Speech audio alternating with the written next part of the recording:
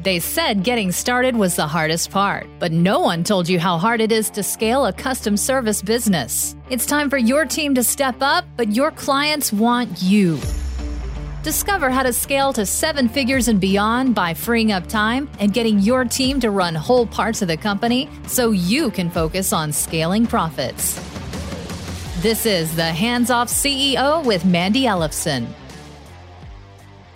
Welcome to another exciting episode of the Hands Off CEO podcast. I am your host, Mandy Ellefson.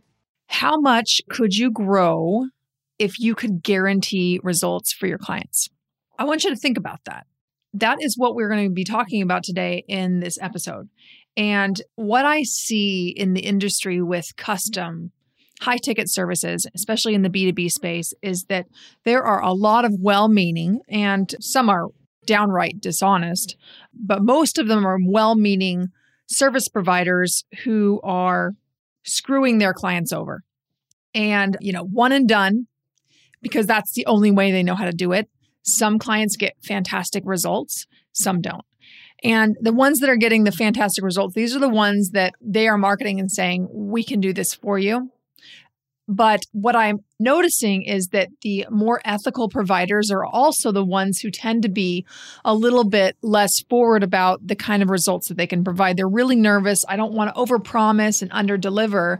So what's happening is that a lot of the work is going to these providers who really are not doing a very good job.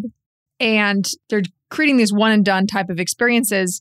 And what happens is you end up with some of the dones, right? Some of the people who have already been burned in the market, and you have a lot harder job making your case that you can really help them. So what this means is that it really holds back the impact that you can make personally, and it is preventing you from helping more people who you could really transform their business. So if this is you today, I'm going to show you how to work around this with integrity and how to stand out from the crowd and zig while everyone else is zagging. But ultimately, not just how to sound better, but boldly how to be better. And that way you'll show up different because you are different. So one of the first things I want to talk about around this is websites. My goodness. So very often, websites all look the same. You look in an industry and they all look the same. It's like one person started it and everybody's just copying it. And it's like you're designing your website to appeal to your competitors or to win some kind of industry award. And I see this quite rampant in the marketing world, in the marketing agency world. And there's kind of 2 different categories. There's like the lower end agencies that are charging under $2,000 a month usually. And then there are the higher end agencies that maybe their projects are $50,000 to $1 million a year. I mean, that's a really, really big range. But there's a distinctly different field that they're playing in, I've noticed. But the websites kind of look different based on which camp you're in. And I can tell right away, just looking at a website in a matter of a few seconds, which camp that they are in. And by the way, your prospective clients that are looking at your website can also tell that. They don't even know why, but they can kind of tell that. So what is driving this is a fear of being different and a fear of standing out, and maybe even some deep-rooted fear of some criticism that you're going to step out of line. And I remember when I had a web design company some years ago, I felt the same way. I didn't want my competitors to look at me and say I was like kind of poo-poo me. And I was afraid that people wouldn't take me seriously if I didn't look like other people. And I wanted to look different, but the same, right? And I wouldn't exactly even admit this, but it's something that I've noticed now looking back years ago. But the biggest problem that I see in the websites, it's not even all about it just looking the same. When I say looking the same, I'm not just talking about the graphics are the same, the typography, the logo and the colors and all that. I'm not actually talking about the visual design of it, because you can actually make a website that's ugly and have it convert better than one that like has really slick design. This was hard for me to admit at one point, me being used to being like a graphic designer. But here's the thing. Is good copy will beat good design any day of the week. But when you have good design and good copy together, then man, that's fantastic. But here's the thing that is missing from most websites that is making you look like everyone else. This is across the board, not just with marketing companies, but this is across the board with services. You talk about your expertise and you talk about this is the solution we provide. And these are the steps in our solution. And we are the very best SEO provider you can find. That's just an example. And unless you have a prospect that is specifically looking for SEO, then you're going to miss out on a lot of business from people that you could generally help maybe double their business. Maybe the end outcome is that. So instead of looking at and talking about your service and the steps in your service, stop talking about that. They don't care about how you do your work until they understand that you get their problem. So what you really want to be shifting to is shifting away from talking about you, talking about the steps that you take and all that, and start talking about their problems, their specific problems, like getting inside of their head and actually communicating to them that you get them, that you get the kind of challenges that are keeping them up at night. And then you can talk about the solution to those problems. But only after you've actually talked about those problems do they care about the solution that you have for them. So now that I've talked about the websites all looking the same, let me just say, just knock it off, be different, be bold, and don't afraid to make a big claim. Now, here's the thing is that a lot of people are afraid to make big claims, and it's out of a place of integrity, and I can really appreciate that. But you are competing against people who are willing to make claims who suck. And those people who suck can win business over you. Now, what if you were making claims that you could actually back up? And what I'm hearing is holding providers back from boldly saying, this is what we do for our clients, is this fear that, well, we can't do this for every client. And that's true. You can't. Now, here's the thing is that maybe you shouldn't actually be working with those type of clients that you can't create that type of result for. What if the only kind of clients that you worked for, that you worked with, looked like the top 20% of the clients who get the very best results? So what if you only worked with those type of clients? Now, when we shift this, when we start shifting the conversations to this, now we realize that this is actually a sales problem. This is actually a marketing and sales problem. And if you have enough leads coming in that are the nice, ideal leads, they're of the top 20% that you know you can get these really big, fantastic results for, then you can say no to everyone else and you fill your business only with the ones that you can provide the biggest results for.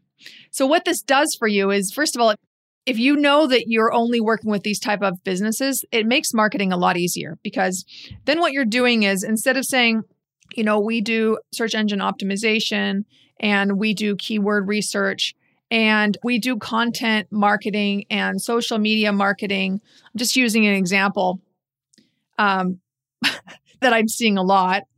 But instead of saying that and trying to pull in clients that way and say, we're really, really the best providers in the industry who does this. Here's a real live example. We find the $1 million hiding in your business that's already there. And I probably misquoted that a little bit, but that's one of the value propositions that one of our clients use. You can approach it as, this is not for everybody. Maybe it's for you. Maybe we should have a conversation about it. Would you be interested in that? And if you have the potential of adding $1 million to someone's business, and you have some examples of how you've done that in the past, that's a conversation that a lot of your prospects are going to want to have. And then it's a matter of you just qualifying if you can help them or not. And at that point, sales becomes very easy. But you have to have that hook that comes from really looking at what you can actually provide for your clients. Now, how do you actually do that? So let's take a look at this. So in order for you to really provide these bigger outcomes, you're going to need to really focus in. Now, I talk about this more in a previous episode. I believe it was the biggest mistakes that scaling to $1 million and beyond. And I do a lot deeper dive on this, but what you want to be doing is solving one problem for one potential type of client and in one customized solution. So one problem, one client, one customized solution. Now, this is going to push you a little bit. And you might say right now, well, you know what? I don't know if we're ready to specialize. And maybe you're not ready. The companies that are pretty early on in their growth might not be ready to actually do this. The kind of clients that I work with and that find this the easiest is when they already have a good body of work to draw on and to see, okay, these are the industries we're getting the most results for. And then you might be drawing some similarities and realize, oh, we tend to do better with the B2C space. And we tend to do better when they have a high volume of leads needed. And, just looking at the criteria and really understanding what a good project looks like, one that they know they can win at.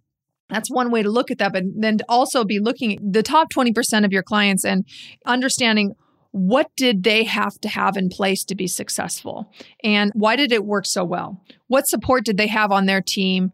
And how can we re-engineer this so that we can recreate this for every client? And that's when you're looking at, coming back to the qualifying, and when you're selling, it's really about quantifying and qualifying. Quantifying just how much value you can provide for them. And if it's a right fit, if you actually can provide that value, and qualifying if they have the things in place for you to provide the maximum value for them. Now, if they don't, move on. Only work with the type of clients that you can provide the maximum amount of value for. This is what's going to allow you to double, triple, quadruple, 10x your fees. I've seen this happen for my clients where they stop going after all these different kinds of clients and really narrow in on one type of problem they can solve. And they might solve it in a number of ways, but depending on the level of the business where they're at, like my multiple 7-figure clients, they might have a few more services to provide a really robust experience where they're doing these multiple 6-figure type of projects for clients, but they still have a very similar focus. They're focusing on one problem that they're solving. And what that does is it allows their marketing to be so much more focused. It allows us to build out a framework for their team to actually be running the services without them, which is so important because you cannot scale. You cannot scale your services if it's completely dependent on you as the owner. Now, as you move along, you might be able to lessen that dependency. But what will happen is you're going to keep getting pulled back in if your services are too custom. Now, there's this balance between customizing and standardizing. So the standardizing is where a lot of the profit comes in, but it also decreases the value for clients. So what I find is like the real sweet spot is when you can customize based on a core set of problems that are in common. So it allows you to build more of a framework around things that are common, which is one of the reasons why I specialize with service-based businesses, B2B, service-based businesses, white collar, because the challenges are all very similar. And it allows me to build a proven framework that I know, rinse and repeat, it's going to work over and over again. And then I know which parts that I can come in and customize. So what it does for your clients is that it increases the likelihood that they're going to actually get results working with you. You might even be a little bit ballsy and actually guarantee it. And looking at what you could guarantee to lower the risk for your prospective clients so that it's easier for them to move forward. One of my favorite guarantees is 100% happiness guarantee. And that's not right for every business. It's not right for every step, but when I start new projects with clients, I give a 100% happiness guarantee for like this first date type of thing that we do. That way, if they want to move forward, there's no reason not to. Now, you got to be careful with that because you can also be attracting in people who are not very committed and that plan on using that guarantee because they didn't actually do the work. So there's some things that you can put in place to make sure that you're only working with clients that are hyper committed, but it's just doing the right thing so that it makes it easier for them to move forward and work with you and just remove any of that resistance. In conclusion, in order to guarantee your services, you need to look at what drives the value for your service. What really drives the value? And that might not be something you can answer in 5 minutes. It's probably going to be a process that you're thinking about over a while. And really understanding what variables that your clients need to have in place for you to do your very best work. And when you only accept clients where you can do your very best work, your results will skyrocket. And you will be able to continue to do better and better work and increase your fees and increase the profit in your business. And as you get more and more streamlined with what you're doing, then what will happen is that it will allow you to really empower your team to run whole parts of the business without you and do it in a way where profit increases as you're streamlining more and more of the business. So go out, conquer your industry niches. I can't wait to hear how it goes. If you have any comments, please reach out. I've had a number of people reach out telling me that the podcast has really changed their business. And I just had one man reach out to me about a week ago saying that a new business model completely changed from the episode, The How Virus. So if you missed that, go back to it. And he discovered a plan that would basically add a couple $100,000 to his business next year. And I'm really excited. So if you have any of those like aha moments, I want to hear about it. Also, please leave us a rating and review in iTunes. It helps us get the word out. And I'm really passionate about helping thousands of service-based business owners run a hands-off business and have more success in their business and have more time freedom in their personal lives. And please help me do that because I don't have the bandwidth to help every person one-on-one, but I want this message to go out into the world. So please help me do that. And thank you so much for listening. This is Mandy Ellefson, host of the Hands Off CEO podcast, signing off. Thanks for joining us for this episode of the Hands Off CEO. Don't forget to download your free Scalability Roadmap, a checklist that will help you scale up your custom service business with what you have right now. Go to handsoffceo.com/roadmap. That's handsoffceo.com/roadmap.